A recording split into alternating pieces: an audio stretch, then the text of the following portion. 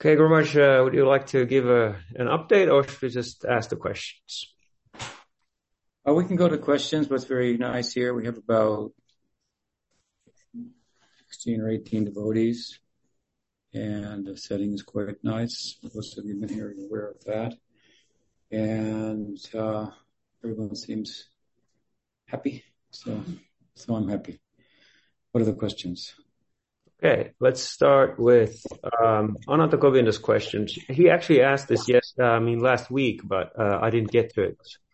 There were so many questions. So he's saying, I wanted to ask about Maharaja's personal journey as a preacher. In our Gaudiya tradition, there is emphasis on outreach and preaching in every town and village.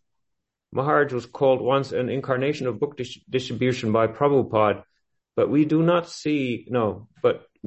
see that now there is more stress on, quote, preaching to devotees and internalizing the practice, end quote. What is your opinion, and how much does one need to add an aspect of outside preaching in his sadhana? In my practice, I spent some years distributing books and expecting to see the world change, but as the years pass on, the world seems to become just more crazy and hectic. How to remain inspired to spread the gospel? Well, thank you for that question. And yes, I was very active in such outreach, which was a major focus of Prabhupada's campaign, which he himself considered to be the campaign or the movement, as he would say, of Bhaktivinoda Thakur, in the language of Pujapad Sridhar Maharaj, the idea, which I frame as putting Gaudiya Vaishnavism on the stage with the world's religions, came in Bhaktivinoda Thakur. He was empowered for that kind of service to the world at a time when Gaudiya Vaishnavism was, worldly speaking, an obscure tradition of West Bengal. And again, in the language of Bhakti Rakshak Sridhar Goswami Maharaj Bhakti Siddhanta, the idea came in Bhakti Vinod, and it was given shape by Bhakti Siddhanta Saraswati Thakur, who widely disseminated Chaitanya Mahaprabhu's teaching and was deeply immersed in it to the extent that he could take necessary steps to present it in ways that it could be better understood and embraced and by persons outside of Bengal and in the history of Chaitanya Vaishnavism there. He opened 64 monasteries in India and sent emissaries to Europe and so on. That's no ordinary, that's not a task for an ordinary devotee. In fact, ordinary devotees, many of them misunderstood and still today misunderstand the innovations and the liberties that he took with the form of the tradition as it had been as had been in place for centuries. The liberties he took with that to adjust that and tweak that the universality of it could be appreciated by, again, modern world. A lot of those, let's say, the form and the structure of Gaudiya Vaishnavism was actually put together by the followers of the original kind of founding acharyas of Gaudiya Vaishnavism, the Goswamis, Krishnadas Kaviraj Goswami, Shri Rup Sanatan, Gopal Bhatta Goswami, and then Nityananda Prabhu, Advaita, Gadadhar, so forth and so on. it was their followers, a generation or so, or a little more from their times, who started to give structure to Gaudiya Vaishnavism, greater form to it, if you will. This was largely done by the Goswami families. They were Brahmins who identified themselves as followers of Rup Sanatan, or apparently a lot of Brahmins who became Gaudiyas adopted the surname of Goswami. You can have Nityananda Goswami's family men, Grihastas, largely. Typically, the name Goswami, it refers to a renunciate, a Swami, but they adopted the name out. So there's a complaint about that you can't make yourself a Goswami just by adopting the name. But the other side of it is it may be, as I said before, they had a sense of allegiance, to the Goswamis and wanted their name, and that's kind of charming. But at any rate, they largely householders. You have your ascetics, Nityananda Prabhu, the Goswamis, Gadadhar was an ascetic also, and most of their disciples, most of anyone's disciples, are going to be householders.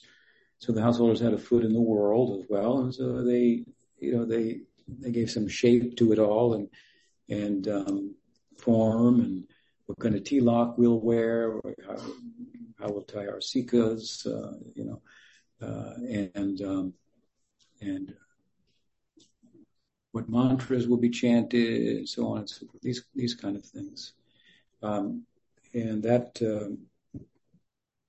all well and good, but it's somewhat relative, and those are details. And Bhaktisiddhanta, my point is, he had a deep enough standing in Gaudiya Vaishnavism to understand on a deep level what's a detail and what's a principle.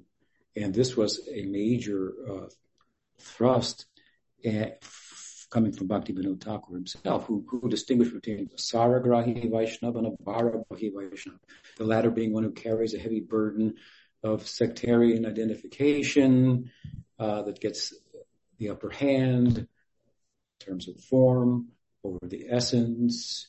And certainly this has happened to Gaudiya Vaishnavism, as it happens in almost all religious traditions. And on the other side, Saragrahi, the essence-seeking Vaishnava. And that essence-seeking sensibilities of Bhaktivinoda Thakur is what attracts people in the world. Those universal ideas, take universalizing those teachings, showing that being able to speak about them beyond dogma, so to speak. When you read the Bhagavad speech of Bhaktivinoda Thakur, you're just electrified by it, because it's deep, glorifying the Bhagavatam, but universalizing its teachings by focusing, as it does, on it essentially, which then that essential feeling for it and the thrust and enthusiasm, and it can be decorated and ornamented or supported in different ways with shape and form and movements, and this is our sect, we're like this, and it helps, and so forth, as long as it doesn't get the upper hand, so to speak. So Bhaktisiddhanta Saraswati Thakur was such a reformer. So again, in the words of Pujapachita Maharaj, the idea came in Bhaktivinoda Thakur, and Bhaktisiddhanta Saraswati Thakur gave shape to it, and then he said, and Bhaktivedanta Swami Prabhupada took it all over the world. Right? And I come in there. When he was taking it all over the world, I got picked up from the world by him, and because that was his principal thrust, to take it all over the world, which is very Nityananda-esque. Amongst the associates of Chaitanya Mahaprabhu, we can make a strong case which one is the best. Is it Advaita, amongst the Panchatattva, for example? Is it Srivas Thakur? Is it Nityananda Prabhu? Is it Gadadhar? Yes, yes, yes, yes. And Chaitanya Mahaprabhu, of course, is the fifth. And we can make a case showing their particular contributions. They were empowered to make. We can make a very good case. Advaita is the best. Without him, he called Chaitanya Mahaprabhu through his puja and brought him here. Our Pandit, the Radha of Gaur-lila, who stepped out of the way so that Chaitanya, sacrificing, moved to the extreme. Chaitanya Mahaprabhu would enter into the bhava of Radha and so forth. Or Nityananda Prabhu, wide distribution of Gaudiya Vaishnavism. And Prabhupada is, following in the wake of that. Bhaktivinoda Thakur himself, in his Diksha line, comes from the line of Nityananda Prabhu. And so that wide circulation is very much part of Nityananda Prabhu's contribution. We find it in Bhaktivinoda. This is where that's coming from.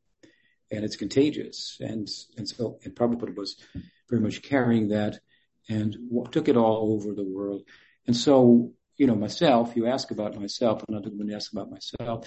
I was very much, involved in that, that kind of, wide campaign.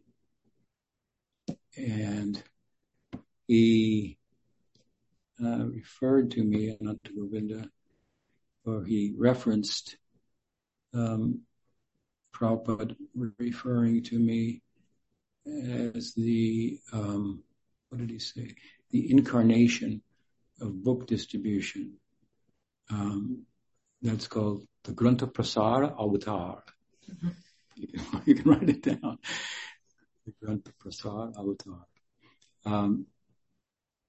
That was a very generous statement on his part. He wrote it in a letter. It was a famous letter. In those days, when Prabhupada would write a letter from India, would come, to the United States. It was written to some of the United States where I was, and it would get opened before it got to the person and read, and then we read to everybody. So it was one of those type of letters. He said, you're the incarnation of book distribution. Take the necessary steps and do the needful, Prabhupada wrote. So I'm trying to do that. But yes, I was very involved in outreach. Now, the question is about, the importance of outreach, how much that should be factored into someone's actual spiritual life and practice, as opposed to a more contemplative, let's say, life, which the tradition obviously lends itself to. Ultimately, it's internal, right? We have kind of external bhakti of worshiping the deities and all of the things that might involve, cooking for them, cleaning for them, shopping for them, sharing their teachings with others, and so forth. All of this is meant to lead to purification of the heart in the start, and with that, an internal life of internal experience that ultimately one turns into and doesn't come back out. Going there, one never returns. Such is that place, right? So, I was very involved in that, and it was very efficacious for me in terms of affording me, as I say, are you there? Yeah, still here, an inner life. And I think that, and at the same time, I should say, with regard to that inner life, at different times during his campaign, Prabhupada said, I think we have enough students now and we should boil the milk. I think the first time he wrote that to us was 1975. Maybe it was 1970, maybe even earlier, at least 1975. And the mission was kind of roaring at that time, in terms of its growth and new people joining and so on and so forth.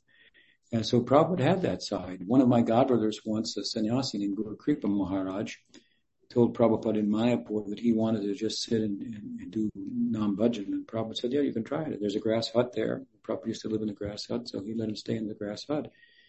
So he was chanting, 100,000 names, 200,000 names a day. And he told me this himself. And he said, first week it went pretty good. Second week, about 10 days, 12 days in, every day someone would bring some prasadam, just put it under the door, lunch. He would take his lunch and then come back and chant. He said after about 10, 12 days, I started to think, you're going to bring that same doll again today? Don't they have any pakoras? He's giving an example of how his mind, his conditioning was such that he couldn't fully take advantage of the name, and it needed to be dealt with, so to speak, by some balance in the sadhana. As I've often said, sadhana is an art. One has to learn how to tell their own temperature. You have the different senses. There are angas of bhakti for all of the senses. Your active senses and your senses of perception. And all of them are supposed to be engaged in such a way that the sixth sense or the 11th sense is captured, the mind, right? So the goal of sadhana is to capture the mind. So we have to be a little artful and skillful in our sadhana. So just it doesn't become, I'm doing this because I'm supposed to be doing it. You can tweak it in different ways and so forth. And as we become a little more adept, then we're skillful, if you will, in our sadhana. So at this point, anyway, the mind went further. His mind, from what kind of aren't there any pakoras out there? What about a sandesh? And so forth. Then he before the month was over, he realized, my mind is not being captured at this point. So he went to Prabhupada and told him. Prabhupada laughed and said, go and preach for 10 years and come back and try again. So there's a place for that, trying again, if you will, for the contemplative pursuit as opposed to just outreach. While Bhaktisiddhanta Saraswati Thakur emphasized the outreach, and so did Prabhupada, anything, whether it be an emphasis on the outreach or whether it be an emphasis on the contemplative side, can be done in excess in a way that's counterproductive. Bhaktisiddhanta in his preaching was responding to an excess of emphasis on internal life, and therefore discussion of higher topics, parakya-bhava in detail, and so on and so forth. And then so many Babajis were having parakya of their own in the world. That's not what it's about, right? So problem. And so he said, get up, stop classical statement of the Bhakti. Don't stop imitating Haridas Thakur. He himself wrote a poem, Kayami, Vaishnav K. Kayami, what kind of Vaishnav are you? K means, what kind of Vaishnav are you? He's talking to his mind. He wrote this poem after sitting for chanting 1 billion, I think it was 1 billion names, right? However long that took, a long time. Sat in solitary bhajan. Then he got up and said, dear mind, what kind of Vaishnav are you? Simply thinking prestige and honor that you will get for sitting and doing bhajan, like Haridas Thakur. And in the context of that poem, his conclusion was, Kirtana Prabhave, Smarana Swabhave. Better get up and do kirtan, and by the prabhav, by the force, the power of kirtan, Smaranam Swabhav, it will come naturally and become a permanent affair, if you will. And then it can also be nourished by ongoing kirtanam. And he had a dynamic idea of kirtan, which was the Brihat Mridanga, the printing press, and so on and so forth. Basically his idea was that actively involve yourself with your senses in an effort to explain these high ideals to the common people, And that's quite a task. That because you got to think about it. How am I going to do that? How am I going to present it and so forth? And ultimately, I have to embody it if I'm going to teach it. So it is a powerful means, but as I say, just as the emphasis on contemplative life can be overdone and create a problem that needs to be addressed in the way that Bhaktisiddhanta did, with an emphasis on outreach that can consume one and bring on internal life. Similarly, emphasis on outreach can also become in excess, and one just keeps busy managing temples and no time for chanting and no time for going more deeply into the texts, into the scriptures. And then the preaching becomes, after 50 years of Prabhupada's campaign, vegetarianism, reincarnation, still, instead of, being able to bring out more of the wealth of what Gaudiya Vaishnavism actually is. And the preaching is to new people, which is easy to do. You can do it with your eyes closed in your sleep. Of course, if you want to do it artfully, in a way that will also captivate older devotees, that's another thing. But that requires some depth of penetration into what it's about on a deeper level. And by contrast, from preaching to new people, preaching to devotees who have been involved for 10, 20, 30, 40, 50 years, and being able to inspire them, that requires much more depth of penetration into Krishna consciousness.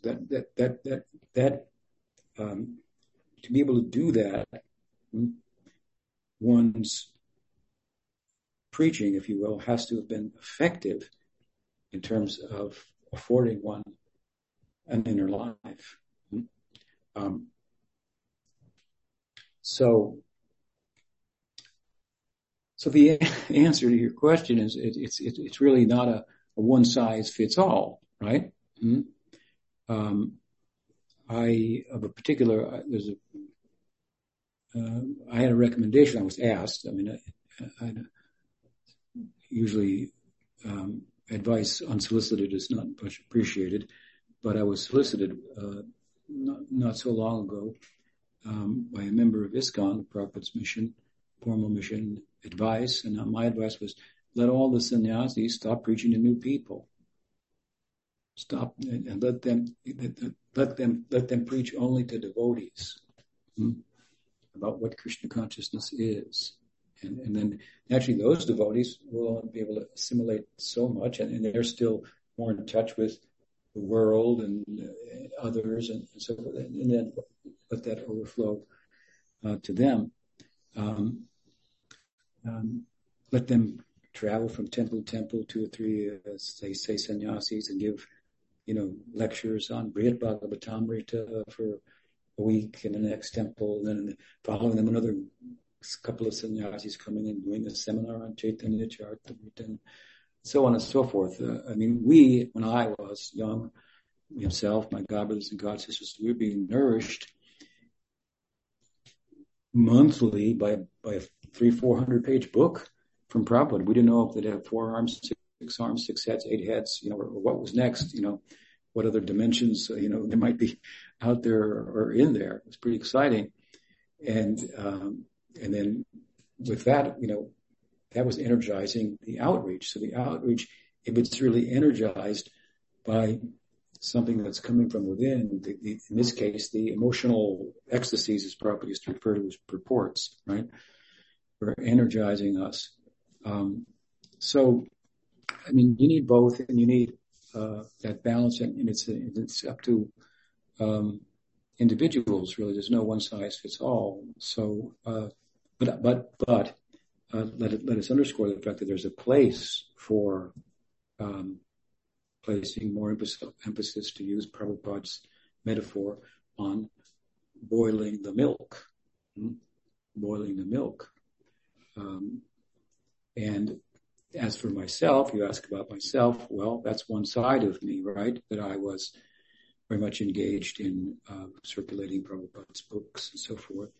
But after his passing, as you know, I had the fortune of coming under the guidance of Pujapad Sridhar Maharaj. Sridhar Maharaj's emphasis to me was to do what he called relief work.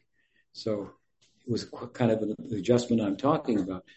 Rather than preaching, if you will, to new people, do relief work. Preach to the devotees themselves, the other devotees. Focus there.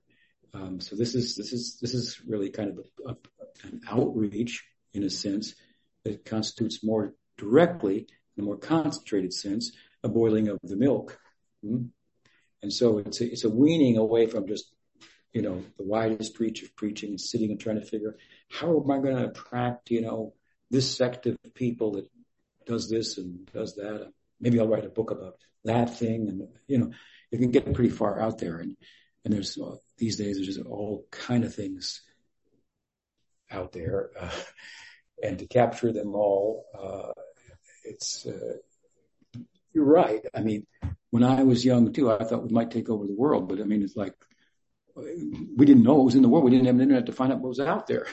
Man, there's a lot out there, crazy ideas. And the internet's making it even crazier for people, to express, their thoughts and so forth. And it's just so bizarre. The idea of capturing it, with any particular narrative seems far-fetched. And then you have to gravitate towards the fact that, hey, you want to save the world? Well, what is the world? What's your idea of the world? The United States, Europe, the planet Earth?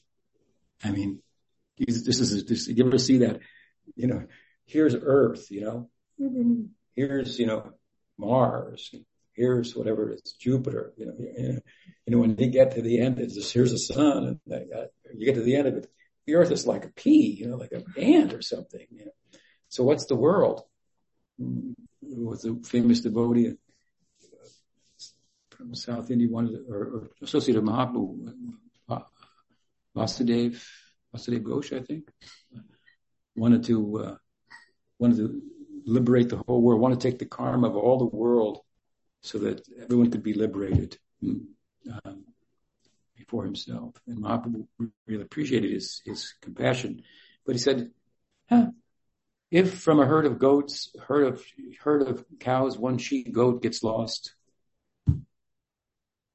we'll notice his way of saying, what is the world? How big is it?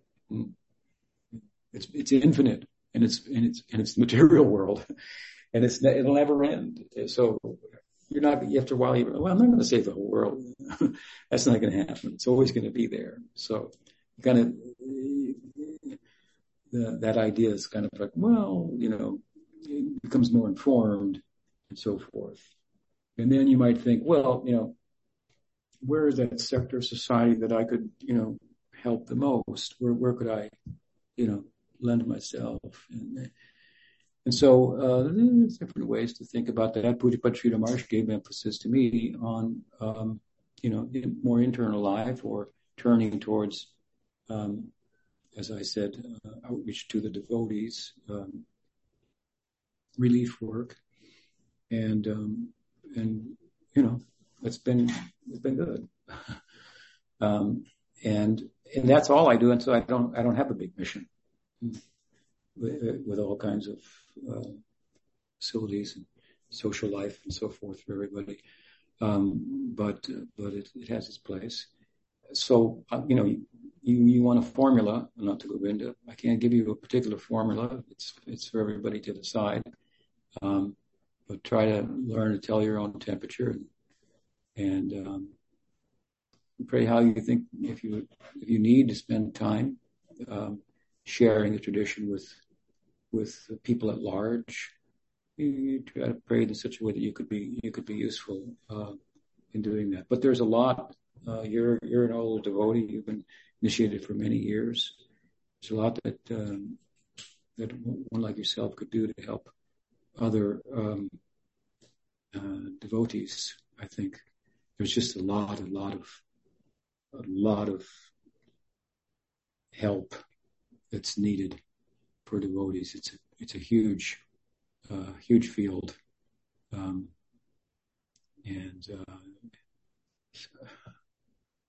it can be a thankless task too.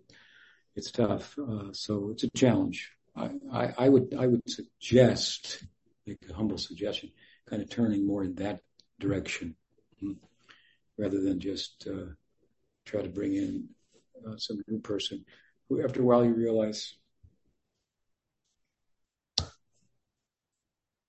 holy cow, they don't understand anything. How much? Oh my gosh, where we got to go with this? So every student you bring on, you're going to take them a long ways, right? So therefore, Swami said, don't initiate too many disciples. And new people come naturally, that's a given. They'll come. So and we love them and happy for them. Take the time to teach them and embody the teaching and so forth. We don't have to run here, there, and everywhere to find them. They'll come, and there's plenty who need help. They're already here at the door. That's my thoughts on it. I hope that helps. We can't hear you, but... Thank you, Maharaj. It was very insightful, very inspiring. Thank you. Where are you living now? San Anselmo, Marin County, same place. Still in Marin County. Somebody told me you had moved to Oregon, but no. I've been there for a couple of years, but we came back. We're there through the pandemic. San Anselmo. It's San Rafael, next to San Rafael. Would love to make a program here, next time you're around. Okay, I think I'll do that. Thank you, Mark. Good to see you. Okay, well, that was a long answer. That was a question too. Well, what's next? I had a follow-up question, if that's okay. So you said to Ananta Govinda that you think your suggestion was that it'd be better for him to help devotees. But what would that look like, practically speaking, for somebody like me or him, on this level of advancement? What does that exactly mean? It means he'd hold a program in his house and invite me to come. There you go. It was like that. Those type of things. If you find someone you think understands Krishna consciousness better than you and can convey it, and try to help that person by your own enthusiasm, then you can draw him or her out, to extend help to others. Nice. Let's put the program idea on the list, Maharaj. Okay. All right. I'll be back in a month in your area, California. This is sounding good. Okay, the next question is from Krishna Karnam. They're still working on your Bhagavad-Gita. In fact, he said it's probably going to come out when you go to Poland next this coming summer. But in that line, he's asking, in your commentary on verse 18.67 of the Bhagavad-Gita, you wrote this about its most confidential message. Quote, the most confidential knowledge of the Gita is not merely that one becomes Krishna's devotee. Go back and read again. The most confidential knowledge of the Gita is that one follow in the footsteps of the inhabitants of Braj and become that kind of devotee. End quote.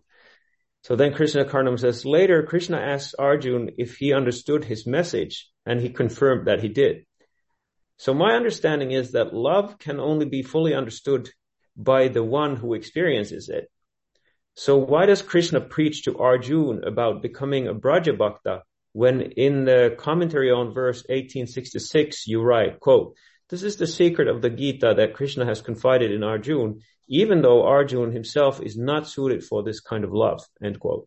Should we understand that at that stage, Arjuna did not understand this most confidential message, but later when he became Ramananda Roy, his sthayi-bhava changed? Please explain these topics. Your servant Krishna Karnam does. No, his sthayi-bhava did not change. First part of the question: why did he pick Arjuna to speak the Bhagavad Gita to, if the Bhagavad Gita is ultimately about Vraja-bhakti. Why didn't you pick up Vraja-bhakti?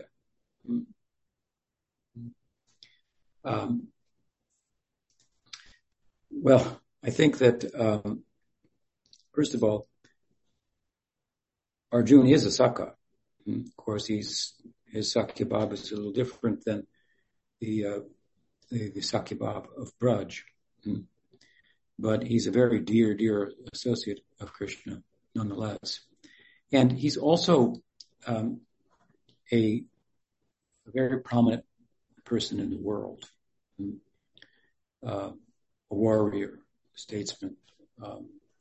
And so I suppose you could reason that he chose Arjuna because he had such a worldly position and at the same time was a confidential devotee. Not a Braj bhakta, but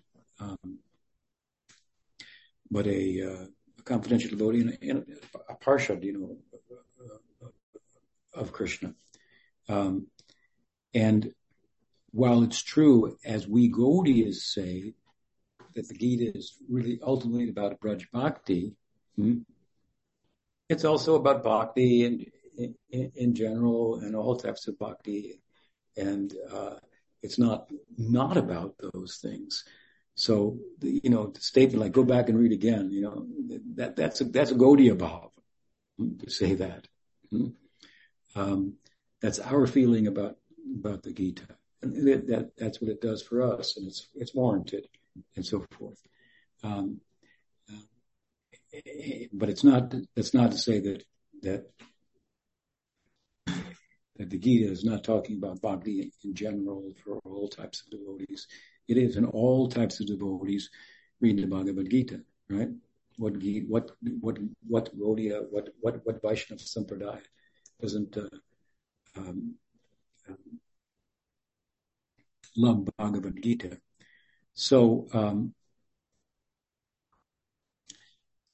why didn't he choose somebody? Well, I've given a kind of a relative answer. Arjuna was a prominent person.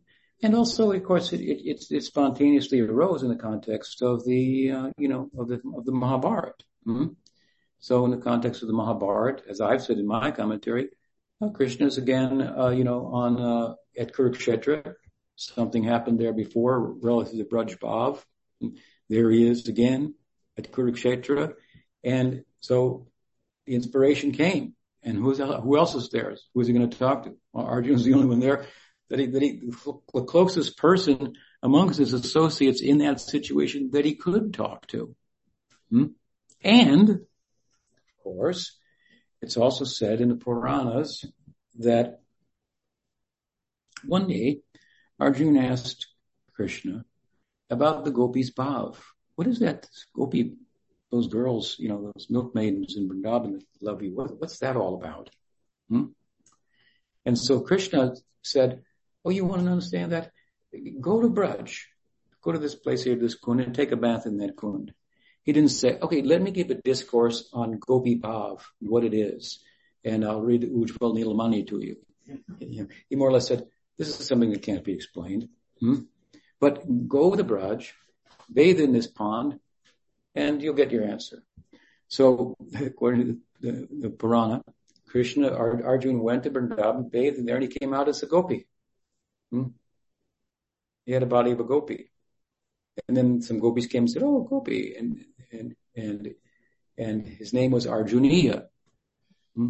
Gopi Arjuniya.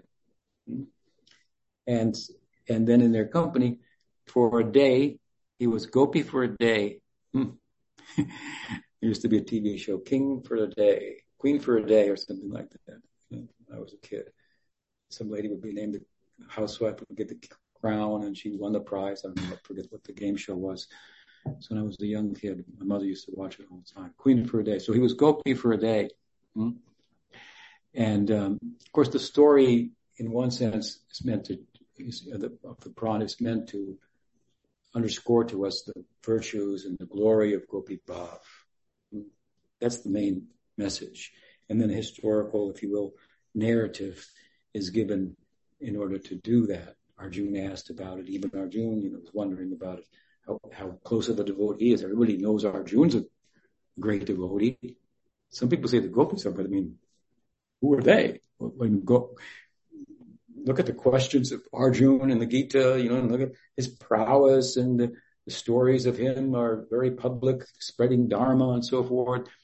And there's this idea that these gopis are very high. What's that all about? Who are they? Never heard of them. I mean, they're just like jungle people, right?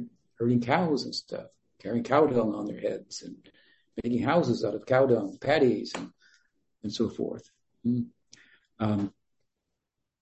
So what is that gopi bhav? So anyway, Arjuna experienced it for a day, gopi for a day, and that's what the story is about.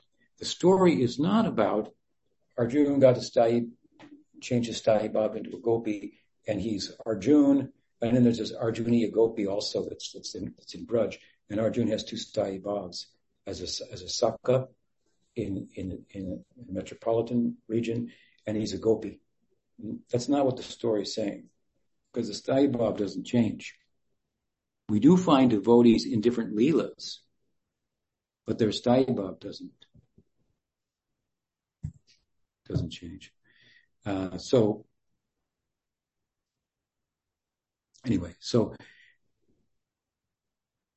gopi for a day, right? He had an experience, and then Arjuna comes back into Arjuna, whatever. So he had some experience of gopi bhav. From that Puranic story, we can make the argument.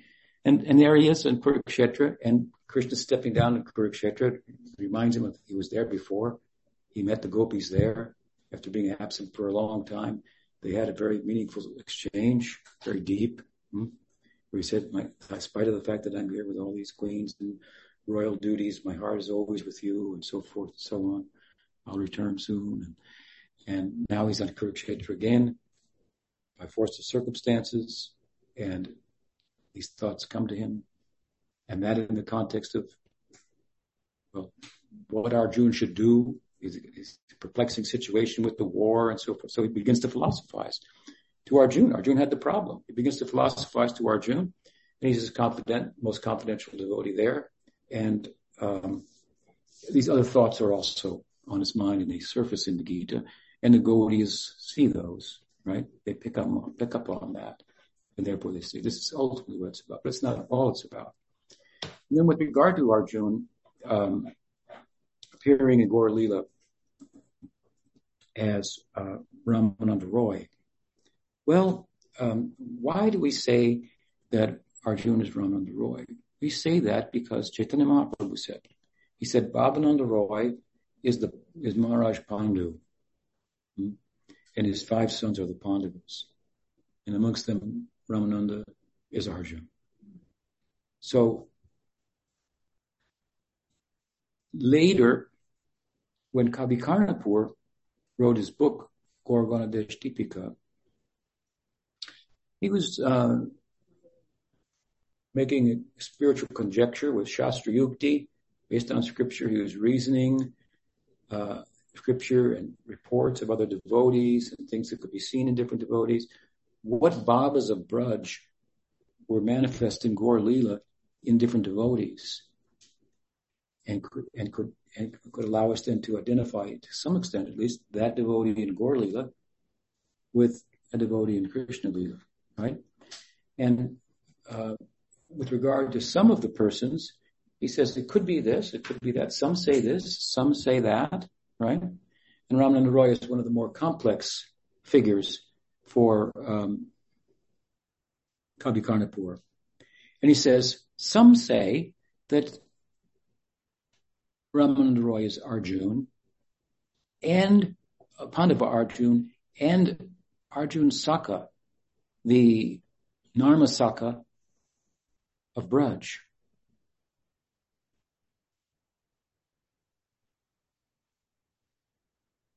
He says, some say he's Lalita, but Mahaprabhu says he's Pandava Arjuna. In that, Kavi Karnapur is saying, we don't agree with that he's Lalita. We have to preserve Mahaprabhu's opinion. Maybe we can tweak that or add something to that makes theological sense. But to say that he is the Lalita Sakhi, that we can't do that. So if you look carefully at the text, he's rejecting that. Then he says, others, he's got two opinions that are valid. One, Mahaprabhu's opinion, that he's Pandava Arjuna. Two, maybe he's Pandava Arjuna combined with Arjuna Sakha, who's the Priyanarma Sakha. Why is that extension being suggested? For the very reason that you're asking. Because Ramananda Roy, when he's speaking with Chaitanya Mahaprabhu and Chaitanya Charitamrita, and it's kind of the Gita replayed, right? With reverse roles, with Chaitanya Mahaprabhu asking the questions and his devotee Ramananda giving the answers. Well, the answers take us all the way to the highest form of Radha-bhava, right? So how does Pandava Arjuna, what is his familiarity with that? So the devotees are trying to say, if Mahaprabhu said he's Pandava Arjuna, okay. But then where do you get all these other gopi ideas? We have to figure out somehow to answer that question. This is the way some devotees answer. He must be a combination of Arjuna Pandava and Arjuna Sakha, because the Priyanarma Sakhas, they're fully acquainted with the gopis' life. Vishwanath Chakravarti Thakur is there as good as the gopis. Their familiarity with that, their participation in that. Then he goes on, he says, as I say, some say he's Lalita, but Mahaprabhu says he's Pandava, so that can't be. Then he says, but others say he's Arjuna, Pandava Arjuna, and Arjuniya, which I referenced earlier. And he seems to like that opinion. So he gives three. He's Pandava Arjuna, that's for sure. Maybe he's Pandava Arjuna and Arjuna Sakha, and maybe he's Pandava Arjuna and Arjuniya. And each of those two cases, that addition is an attempt to explain how it is that Pandava Arjuna, as Ramananda Roy, would have acquaintance with the Gopi Bhav, right? So you can decide, is it the Arjuniya in him resurfacing, or those sensibilities coming to the fore, or is it Arjuna Sakha? Of course, if it's Arjuna Sakha, it's curious because then he's a combination of the two, which means he has an identity in Gaura-lila only.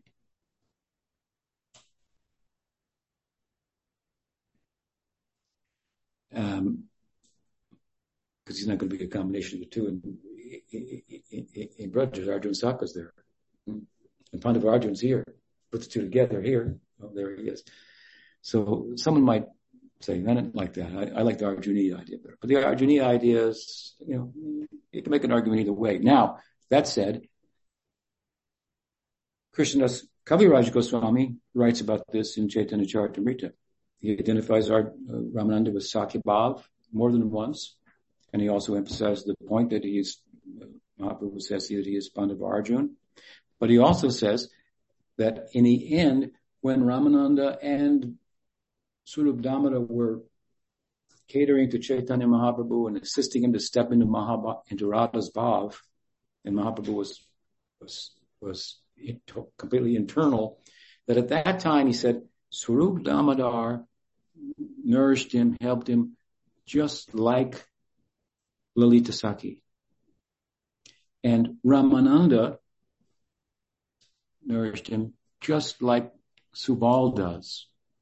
Now, Subal, Arjuna Sakha, this is the Priyanarma Sakha bhav. He's saying he nourished him in Priyanarma Sakha bhav. Like Subal doesn't mean Subal. It means in Priyanarma Sakha bhav. So Krishnadas Kaviraj takes the opinion that Pandava Arjuna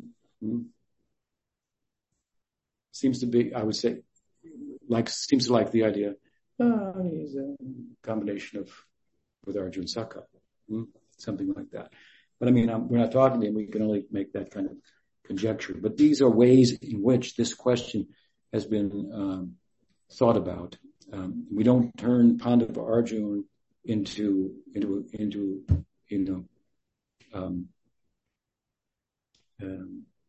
changing his sthayi-bhava, so to speak, as you asked. I hope that answers the question. It's an interesting topic. I take it that question was written in, but Krishna Karnam's not with us at the moment. Yeah, correct. Thank you. That was a very comprehensive answer. We have a couple more questions, but we probably have time for only one more. So let's take in the order that they came to me, which would be Vraja-hari's question. He says, if Krishna hears our prayers despite being absorbed in Vraja-lila, is every situation in our life loaded with meaning? And can we derive Krishna's answers from them in every moment? Or do some situations lack meaning and are something like the silence of God? Thank you. Well, to say that Krishna hears our prayers because we pray to him in Braj, and he is our ideal and object of our love, although we're distracted and we're only sadhakas, but he hears because he's omniscient, despite the fact that his omniscience is largely covered over by the praying of Braj, which makes him think that he's just a cowherd boy. Doesn't mean his omniscience has gone away. It's just in the background. And it connects with the prayers of the sadhakas, right? Who have the ideals of those Madhurya, Sakya, Vatsalya that are covering his omniscience, largely, causing it to recede to the background. So yes, the sadhakas of that type, Krishna can hear their prayers with his omniscience. But then, those prayers have to be the right kind of prayers. They have to be heartfelt and so forth. To get his attention, well, you're going to have to consider that his omniscience is in the background, right? So to bring it to the foreground, we should make the argument anyway that we should be very sincere. Bhaktivinoda says that, Krishna hears Nanda Kumar, the son of Nanda, hears the prayers of his Sharanagatas. So we should focus on being a Sharanagata, right? And those kind of prayers, that will get Krishna's attention, right?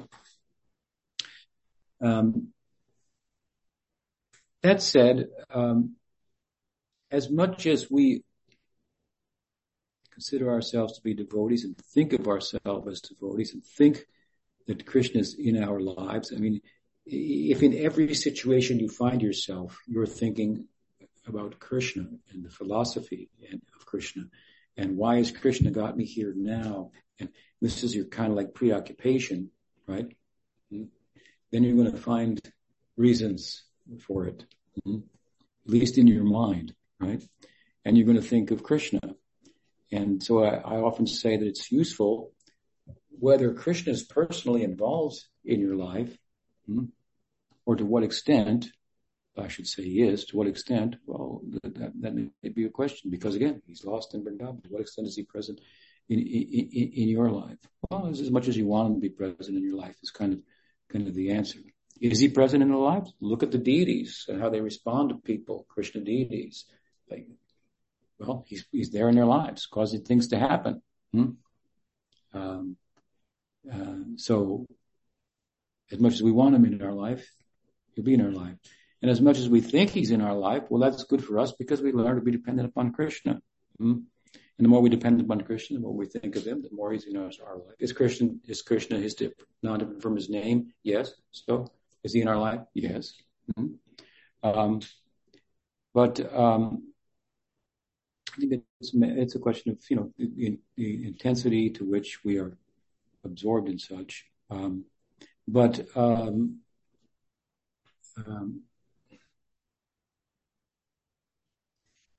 You ask, does everything in life have meaning? And I think maybe you mean, is everything that happened to me in my life have meaning in terms of my trajectory towards Krishna consciousness? Maybe that's what you mean. Is there a lesson for me to learn?